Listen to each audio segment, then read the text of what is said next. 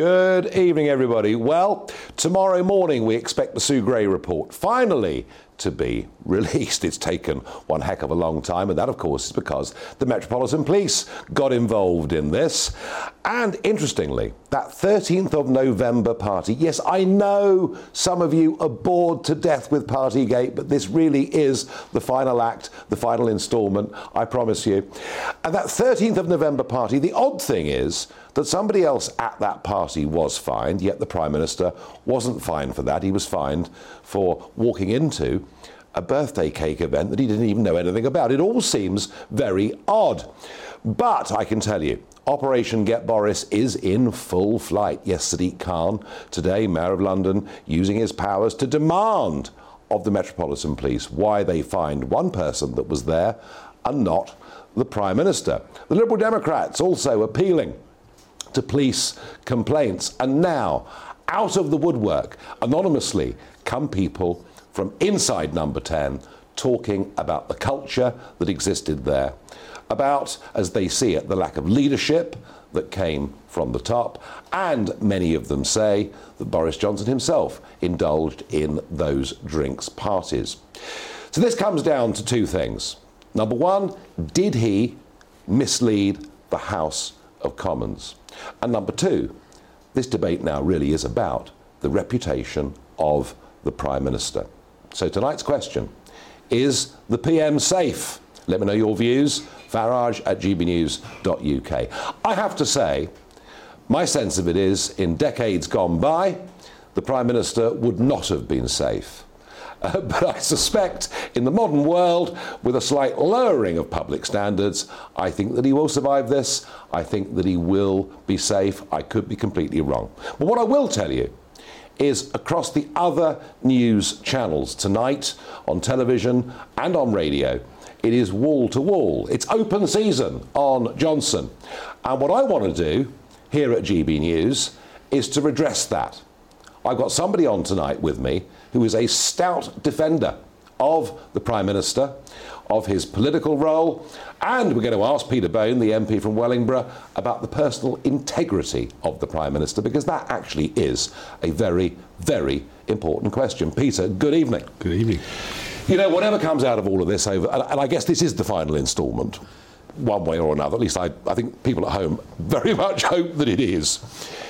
Whatever comes out of this, and before I get on to the leader of your party and the Prime Minister of our country, let's face it, the culture in Number 10, you know, one thinks of the particular incident of, you know, a suitcase, the clinking suitcase full of booze being brought in, karaoke parties going on way past midnight. I mean, all of this happening inside Number 10 Downing Street at a time when millions were told you cannot go and visit your elderly, or perhaps in some cases dying relatives. Whatever the outcome of this does take politics into the gutter, doesn't it?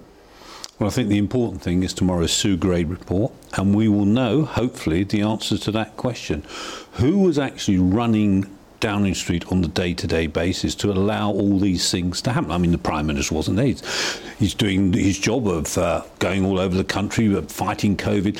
He doesn't run the day-to-day operations. Tomorrow we should find that out. And those people, if they're still employed, need to go, I would have thought. But the fish rots from the head down. This is all about leadership. I mean, when I led UKIP, I wasn't necessarily responsible for what every one of the 400 branches did in the country. And yet, if they broke the law or did things that were wrong, I had to pay a political price for it. You can't just say the Prime Minister can walk away from this if her report finds that the culture in Number 10 was, is it Wine Fridays beginning? I mean, personally, of course, I'd rather enjoy them, but that's not the point.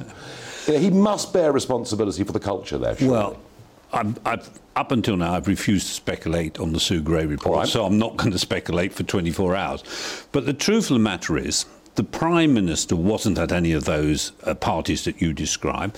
The Metropolitan Police spent £500,000, 12 detectives working for weeks and weeks, and decided that the events that occurred, he was not fined for, that they were actually work events. The only time he was fined was he walked into a room, someone surprised him with a birthday cake in a Tupperware box. Which seemed the least egregious, potentially, of all the things. So if he was fined for that, you can absolutely be sure that the other events must have been work events. Well, I'm not too sure about the consistency of the Metropolitan Police throughout all of this. I'm also surprised that he called Sue Gray in for a chat. That will lead some to suggest that he tried, perhaps in some way, to subvert the process. But as you say, we'll find out tomorrow. But this is about his reputation. Do you believe Boris Johnson to be an honest man? Yes, I do. And I think people in my constituency, I guess across the country, think about what the Prime Minister does. The Prime Minister should be chucked out of office if he doesn't do a good job with policy. Now, he did Brexit. And we've got to deal with the Northern Ireland Protocol. He's dealing with that. And you're absolutely right. I asked you, is he a truthful man? Yeah. He told people in Northern Ireland there would not be a border in the Irish Sea, when you and I both knew there would be. No, but he didn't think the way the EU's reacted, they effectively have created a border. Well, it's a very small... You and I both knew what it meant at the time. We did. I did, and you certainly did. Well, I took the view that trade within the United Kingdom will not be affected. It has been. The Prime Minister is sorting that out. And he, we got the first vaccine in the world because we weren't in the EU. He's dealing with the small boats. Those are the issues that you decided. I get all of that. They're all policy issues. What we're dealing with here is the honesty of the PM. Now, I know you were there. I know you've seen it before. Our audience saw it last night. But this is actually very, very key to what the Standards Committee are going to sit down and talk about. It was the events that took place on the 8th of December last year. Catherine West, Member of Parliament for Hornsey, and she asked this question at PMQs of the Prime Minister. Thank you, Mr. Speaker. Will the Prime Minister tell the House whether there was a party in Downing Street on the 13th of November? Prime Minister. Mr. Speaker, no, but I'm sure that whatever happened, the guidance was followed and the rules were followed at all times. OK, let's now see a photograph of what happened on the 13th of November.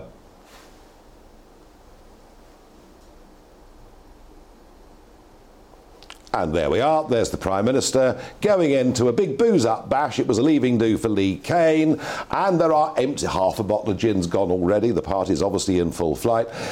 I put it to you, Peter Bone MP, that when he answered that question, in the light of that evidence, he misled the House of Commons. No, I don't think so. I mean, really? If you look at that photograph, I'm looking at it. You can see blurred the red box which the Prime Minister carries when he's working. He walked down the corridor. That's good cover. No, he walked down the corridor. He knew it was a leaving party. No, he walked down the corridor. Well, you could say it's a leaving party. It was a work event when one senior employee was leaving, and I'm sure the Prime Minister said, well, thanks very much for all you've done. And by the way, so-and-so's taking over, and this is how we're going to, and we're all united, and walked out again.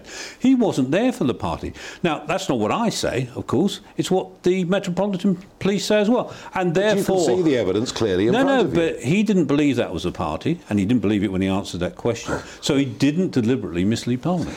Right throughout his life and career, he's had a loose relationship with the truth. Of that, there's no doubt. The question is, did he mislead Parliament? Deliberately. Deliberately, then I understand that's the bar that has that those that are fighting Operation Get Boris, they have to clear that bar. So in your view, is he safe? Well, I think so.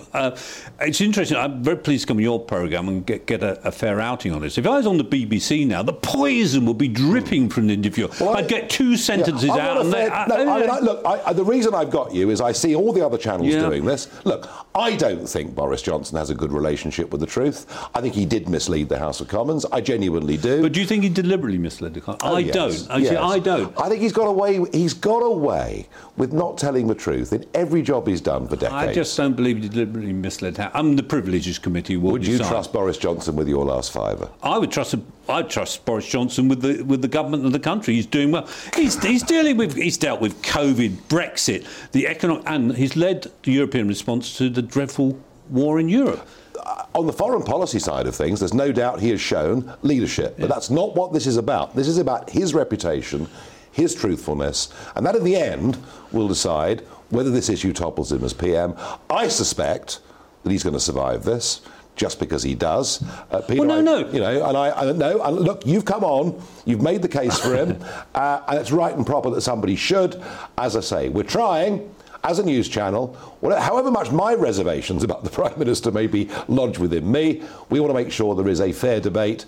We'll get the Sue Gray report tomorrow, and we'll see if Peter Bone has to eat his words. Peter, thank you for joining me here on GB News. Now, of course, it was one heck of a shock, wasn't it, earlier on this year when people realised their gas bills were going through the roof. We started off at £1,200 for the average household. That then went up to over £1,800 for the average household.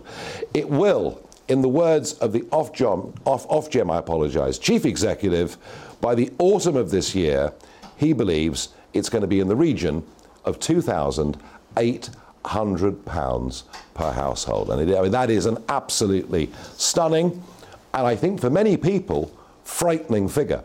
Frightening for those on low incomes, frightening for those on fixed incomes. And we saw an estimate earlier this week that up to 40% of the country by October could be in what's deemed to be fuel poverty. And that means the definition of fuel poverty is you're spending more than 10% of your disposable income on energy, though I suspect for many millions it is going to be more than that. Well, Adam Scorer is Chief Executive of National Energy Action, a fuel poverty charity, and he joins me now. Adam, thank you very much indeed for joining me. I guess this announcement by Ofgem today isn't really a surprise to you.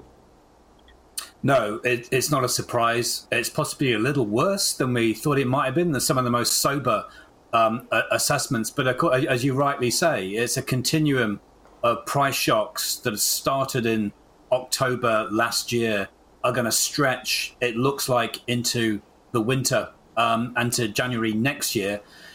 And it's a problem of breadth and depth. It's brought many more people into, you're right, the definition of fuel poverty, having to spend 10% of their income. But you're absolutely right as well. It's the depth. It's the severity, the impact of this on people on the lowest incomes, but also in the least efficient homes, difficult and expensive to heat, who are going to have the prospect of a horrific winter coming up with not just financial hardship, but serious ill health, serious mental ill health. And we know that we lose 10,000 people every year directly because of the effects of a cold home. Is this time for people who can to go and buy a wood burner? I mean, what in practical terms can people do?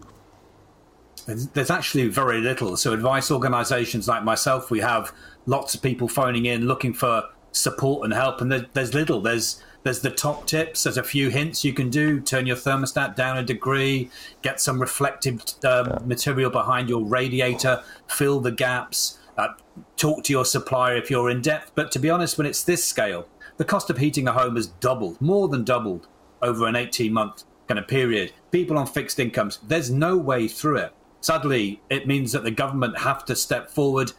They put it off, to be honest. We've had gestures rather than proportionate responses.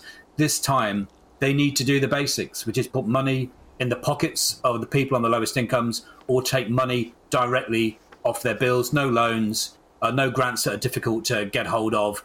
Direct financial assistance to people who need it the most. And that, in your view, is the only way through this crisis with the winter coming up later in the year? That's the only urgent response. That's the urgent response, because it's horrific what's coming up, and it fundamentally is an issue of enabling people to afford to keep their homes warm. Longer term, there are two things that need to happen. We had the regulator at Parliament today. We just need to sort out the principles of our regulatory system in the energy market. So it starts from the principle of protecting the interests of those people who are most vulnerable. And long term, the reason why this isn't such a challenge for other Northern European countries, for Scandinavian country, is because our housing stock is so lousy. It's more expensive to heat. They lose heat faster than almost anywhere else in Europe. So we use more, we owe more, we pay more, we suffer more because our housing stock is so leaky. And that's the long-term way of insulating people from these volatile prices. Adam Scorer, thank you very much indeed for joining me. Well, some of your reactions to that debate. Is the PM safe? One viewer says the report on Downing Street parties is released tomorrow. How about waiting for that? Well, no other news channel is. I can assure you there's an open season out there. David says if he wasn't fined again, he didn't break the rules. What is the issue here? The issue is, did he mislead the House of Commons? That actually is rather more important in some ways. Another says he is safe. He was safe once they announced no more fines. And James says, time to move on. This is becoming boring. James, I do agree with you. I think many GB News viewers are beginning to find this very, very boring. But let me tell you something. This is the big, last, final instalment. I don't think after the next few days we're going to hear much more about it. Now, let's get back to the cost of living. The energy price cap likely to go up to £2,800 for the average household by October of this year. And joining me to discuss the policy side of this and what can actually be done is Ed Burkitt, Head of Energy and Climate at Onward. Welcome back to the programme, Ed. Now, we're paying one hell of a price for deciding that we won't produce our own gas and oil, that we will rely on renewables, that we will import 50% of our gas. I mean, some of this problem, and not just this government, but successive British governments have left us as big net importers of fuel. Is that not a fair criticism?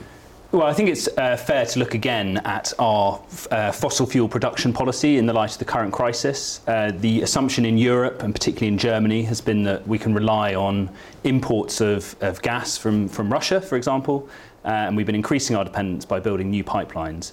So I think it's right to look at that again. Clearly that geopolitical assumption was wrong.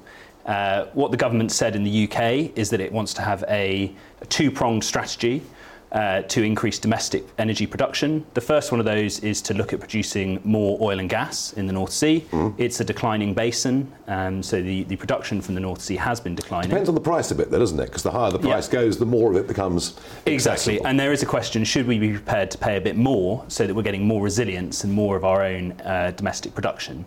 And then the second part of the government strategy is to produce more low-carbon electricity in the UK, things like wind, things like solar, and things like nuclear.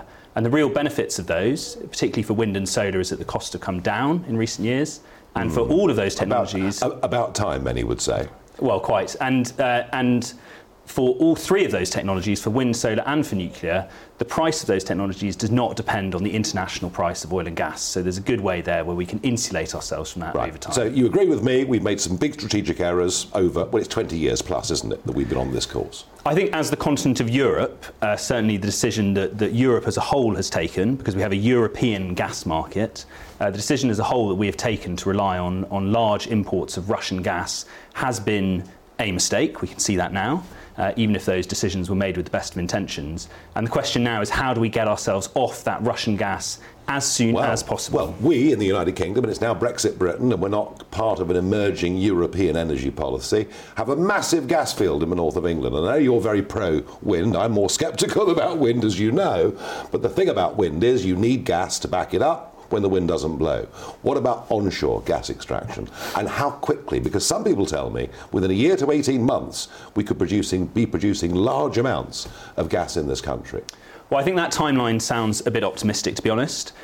We have had successive politicians since 2010 that have been quite keen on the idea of shale gas. If you think of George Osborne as Chancellor, Andrea Leadsom as Energy Secretary, they have been keen on the idea of promoting onshore gas, shale gas. But we've seen issues. We've seen issues with seismic activity, earth tremors, and so... As you do with all extractive industries. Well, the question is it at an acceptable level? And the government at the time took the view that they could not guarantee that there would not be large earth tremors. But if we don't do that, what can we do in the short term? Well, in the short term, your previous guest actually made a very good point, that in the immediate term, the only real thing that we can do is get money to the people who need it most to pay their bills this winter. Other small things we can do, people can look at how their boiler is set up, and for free they can work out, turn down the temperature of the boiler, so you still get the same amount of heat out, but you have to put it on lower for longer, and it's more efficient. So you can get as much heat but with less gas.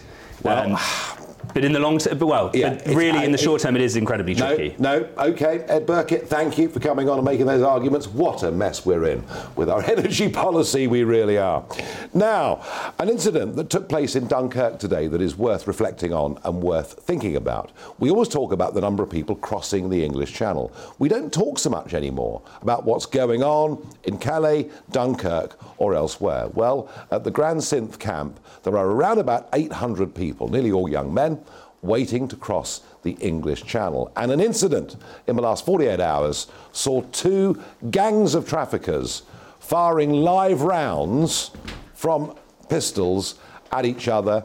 And there are two Iraqis who had hoped to make the journey, both of whom have been wounded pretty seriously. So you can see things are getting pretty rough, pretty brutal on the other side of the Channel. Yesterday, I predicted 250. That was absolutely right. We're through 9,000 for the year. Peter Bone was talking earlier saying the Prime Minister has solved the small boat problem. Well, I have to tell you, I don't think he's done anything of the kind. And unless that policy on Rwanda is put into practice pretty damn quickly, then I'm afraid we are going to have a vast number of people coming. And politically, for a government that's promised us it's found the solution, that I think would be politically pretty disastrous for them. The Red Wall MPs are up in anger over this and on legal migration numbers too. We will see what happens, but clearly things getting pretty unpleasant between the gangs, live rounds being fired, two men seriously injured. Now, what the Farage moment? All police officers, yes, all police officers, will have to undergo mandatory lessons on black history and should feel comfortable being labelled as woke. Yes, the police race action plan is to be put into action, and it's to teach people about black history, to teach them about black communities in their area, and to address the disproportionate use of force on black people. So what do we think? What do we make of all of that? Well, I think in many ways the police are being bullied into this. They think that by doing this, criticisms of what they do will end. They are wrong. They are wrong. And I'll tell you why they're wrong. One of the primary aims of the Black Lives Matter movement is to defund the police.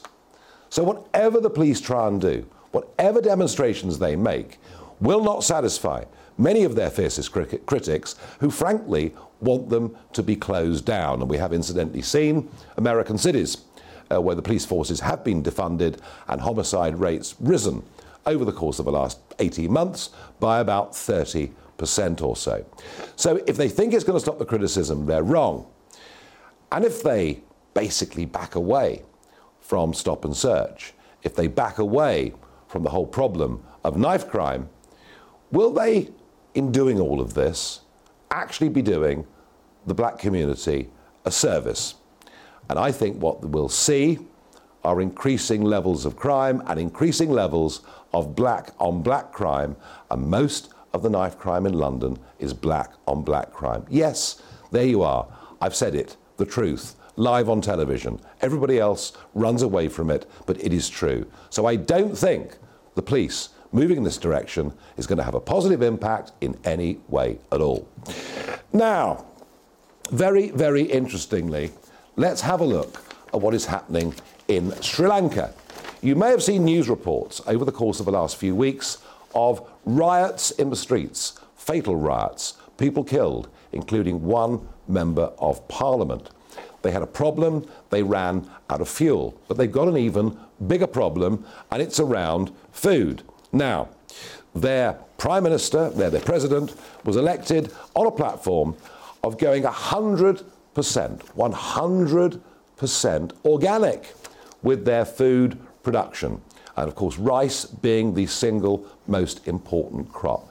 As a direct result of going organic, rice yields have been down by over 30%. Food price inflation in Sri Lanka is running at 50% per year. The country is in deep, deep crisis, and we spoke a bit earlier to Ashwin Hemagathmana, sorry, very difficult names to pronounce, and he is a daily FT journalist in Sri Lanka, and this is what he had to say about the situation there. With the farmers not having necessary fertilizer, including the pesticides and weedicides, the crop cultivation has missed several seasons. This has become a serious issue, whereas production has gone down. There are serious shortage of food, specifically rice and vegetables, in the market. Now with the fuel shortage in the country, there are long queues and people are really suffering, specifically for not having enough fuel, food, as well as electricity. Unless the government takes a serious decision to rectify these, there will be no easy exit for Sri Lanka in the days to come. You see, the truth of it is, if you don't use chemical fertilizers, if you don't use some degree of pesticides, your yield completely and utterly collapses. So the organic farm dream that people voted for and believed this was a wonderful, brave new world has been a complete and utter disaster in Sri Lanka. So are there lessons for us in this country? Well, now we've left the European Union, we've left the common agricultural policy. It's up to us what we do, how we manage our farmland, how we think about the issue of food security. But here's where the Prime Minister is. Here he was speaking at the last Conservative conference about agriculture. We are going to rewild parts of the country and consecrate a total of 30% to nature. We're planting tens of millions of trees. Otters are returning to rivers from which they have been absent for decades. Beavers that have not been seen on some rivers since Tudor times, massacred for their pelts and now back. And if that isn't conservatism, my friends, I don't know what is. Build back beaver, I say. What the hell is he on about? We're going to rewild 30% of our farmland. Just let it go into rural desolation. And I've no doubt there'll be some beavers and there'll be a few more butterflies and maybe a few more songbirds. Maybe those things will all come true. But we are willfully deciding, as we've done with energy, that will make sure the country is even more dependent on food imports than it was as members of the European Union. And these are the bonkers ideas that have come out of the Richmond Greens, deeply embedded within the Conservative Party. The Goldsmiths, Carrie, of course, also. The ideas are crazy. One piece of good news, though. We are looking at a new genetically altered tomato. Something we wouldn't have been allowed to produce as members of the European Union, but now, outside of their frameworks, we would be, and it would be incredibly high in vitamin D. And one thing we've learned during the pandemic is the importance of vitamin D. So please, Mr. Johnson, get rid of the Richmond Greens. Let's get back to using farmland in this country productively. Let's try and produce as much of our own food as we possibly can, because as we've seen and we've learnt through the invasion of Ukraine, you never know what is around the corner.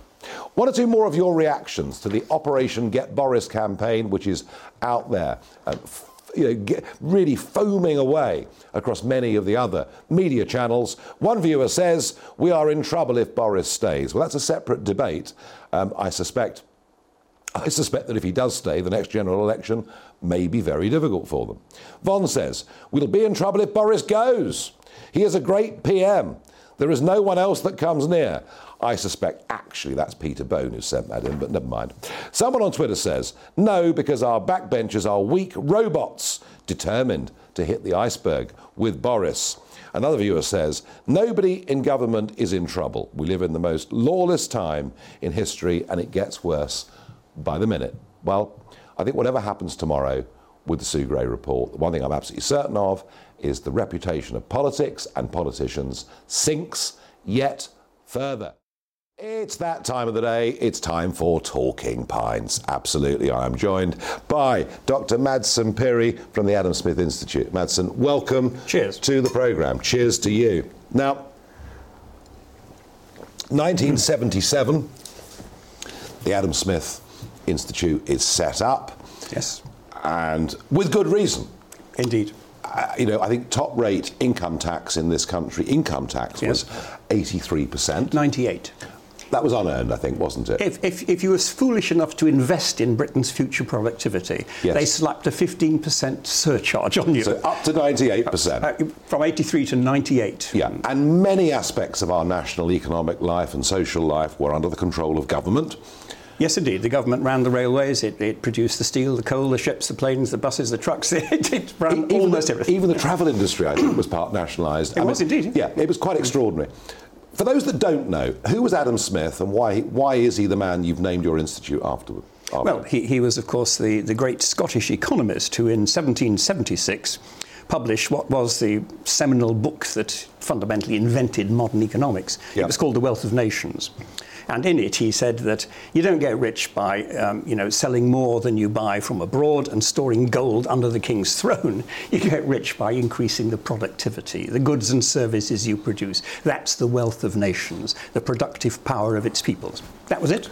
And so the question then is what the right model is by which we do this. And you clearly believe in free economy and a free society. So we should be reasonably free to go out and do what we like. But there have to be some rules, don't there, to protect others from greed, bad behaviour. So how do you draw, as a free marketeer, how do you draw the line, Madsen? Well, the line is between laissez-faire, which means you don't do anything, you just let it rip, and being pro-free market, which means you put the rules in place. That means that any competition is going to be fair, that the people who are presently there can't exclude new entrants to the market by, restrictive practices. So it has to be maintained by regulation and legislation, but preferably with a very light touch, because if you over-regulate it, you're trying to micromanage businesses that really should make the decisions themselves. You can't have government trying to second-guess what they should be doing. And actually Brexit was part of this, wasn't it?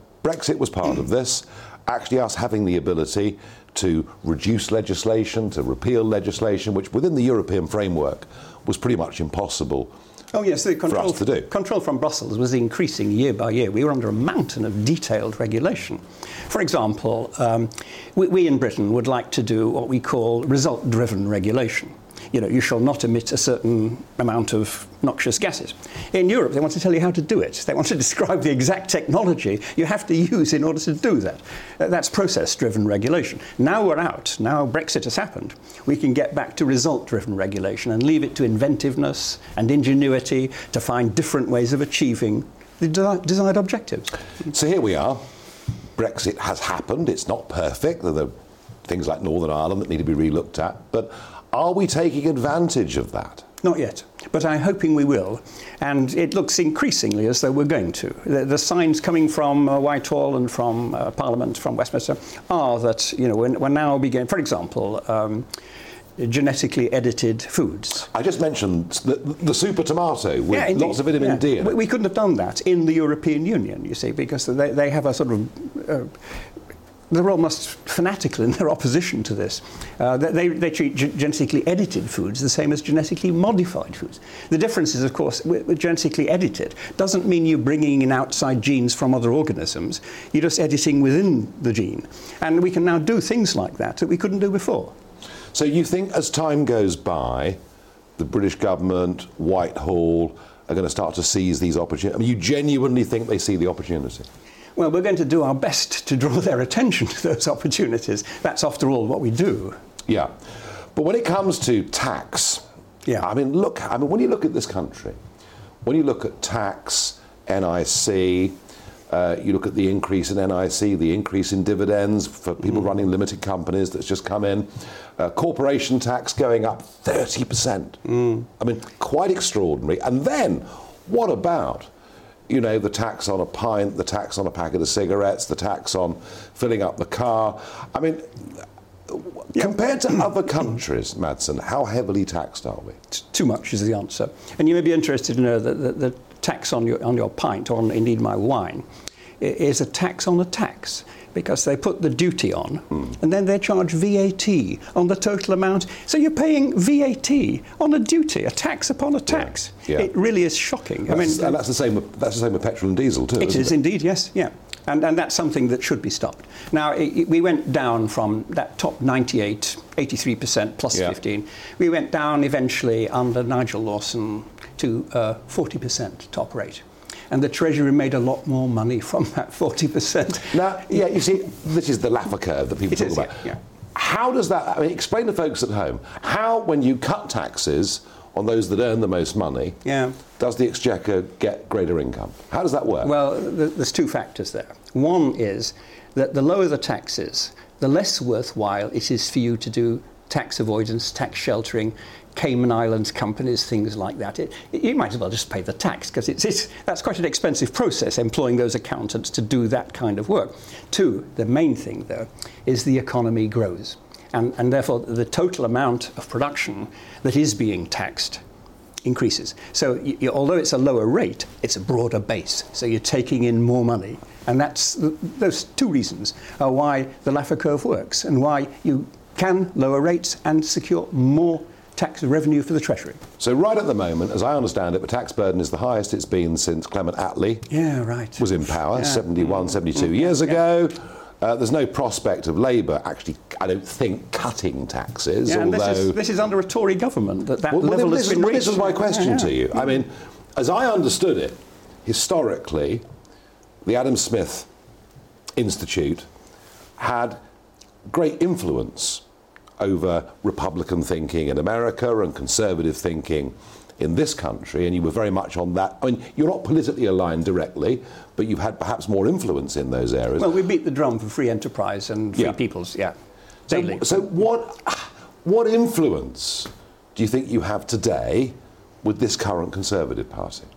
Well, we can point out that countries that do go down the road of lowering taxes and regulation invariably have economic growth.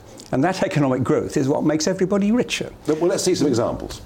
Heavens, I can think Hong Kong in its heyday, Singapore in its heyday, South Korea, and then the so-called secondary tigers, Malaysia. It just works. The fact is, these things come and go in cycles, and at the moment we're in a cycle where people are looking at regulation and high taxes. But the examples from abroad of countries that do it differently will show us that lower taxes and lighter regulation will achieve the economic growth that makes us all wealthier. Now, you also believe in your founding aims in a free society. Yes, indeed. And it feels to me like virtually every human activity is now either already regulated by government or there is some proposal to regulate it in the not too distant future. And I just don't hear across the road here, across the river here, in Westminster, I just don't hear those voices for cutting the size of the state. It feels to me, and obviously the pandemic being a very extreme example, but it feels like the state gets bigger and bigger and bigger.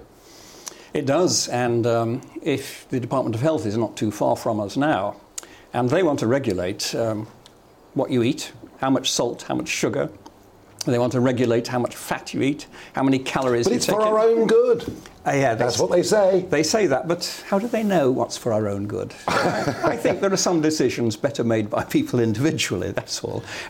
Give them information about, what certain foods have consequences for them, yes, and then let them make their decision in the light of that knowledge. That's fine. That's called a free society. Well, I would agree with that 100%. I can't stand being told what to do. I never could. Me neither. No, all through my life. But the point I'm making to you is that narrative. I mean, Reagan was perhaps the best example of this. He was terrific. What was it? The worst 8 words in the English language. I'm from the government. I'm here to help you. Yeah. I mean, and Rodney did it with humour and did it beautifully. Is there anything in British politics that makes you think we can reverse this tide towards big government? The answer is, of course, I don't know, because, a week is a long time in politics. There are some people we talk to in Parliament who we think have the right instincts. Heaven knows whether they'll emerge, in high cabinet positions in the future, but the hope is that they will. The point is about free markets and free choices is that they work. They produce the results. Not only is it morally and ethically superior to let people be free to be themselves, it's also more efficient. It delivers the goods. It produces the wealth. So why do younger generations, and we sort of goes in a cycle, what is it about socialism that is so appealing to young people?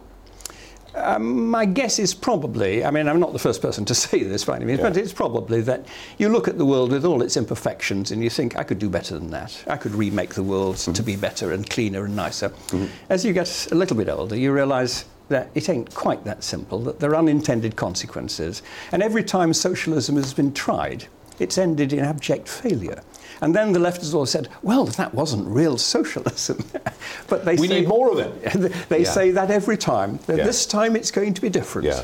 And it never is. It's always the same. And a final thought on capitalism. This capitalism has got this, terrible name. Capitalism is so unfair. We need. I don't think we're living in capitalism. I think we're living in corporatism. I feel we're living in an age where big firms, big banks, big government, all together kind of make life very difficult for everybody else. Well, we have some degree of capitalism. Fundamentally, capitalism means that instead of consuming, you actually invest for future reward. That's basically what it means. You use your wealth as capital to produce more future wealth. Adam Smith thought that a little bit went a long way. He said all that's needed to take, a country from the depths of poverty to the heights of affluence: peace, easy taxes, and a tolerable administration of justice. Not even a good one, just a tolerable one. And I think he got it absolutely right. No war, right? Yep. Low taxes, and a reasonably good protection of property rights and things like that. And yes, you don't need to be totally capitalist. So the principles of 1776 from that book that he wrote are alive and well in Madsen Perry. Well, they're alive and well in the world today, and those principles have lifted more people out of abject misery, starvation, and subsistence in the last 30 years than anything that's ever been done before in human history. More people are alive today who would have been dead had those principles not been applied. Globalization, the spread of free markets, the entry of the vast labor forces of China and India onto the global markets have basically reduced poverty to a fraction of what it was. Abject poverty is now a tiny fraction of what it was. So, yes, it works. Well, you are a true evangelist for the cause, and thank you for joining me on Talking Pints. Thank you. Yes, to you.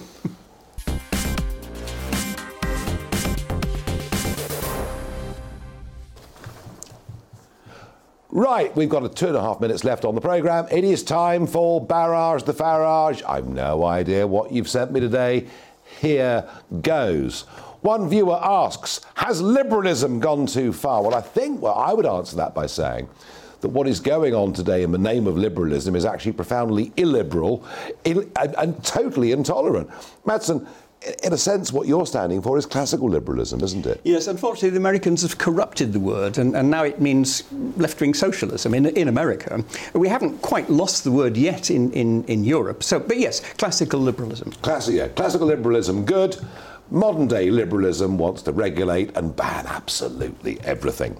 Mick asks, is Sadiq Khan getting too big for his boots? Well, of course, he's intervened today, hasn't he, over the row that Boris wasn't fined for that event in November, whereas somebody else was.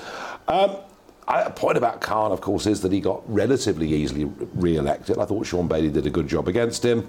Do you know what?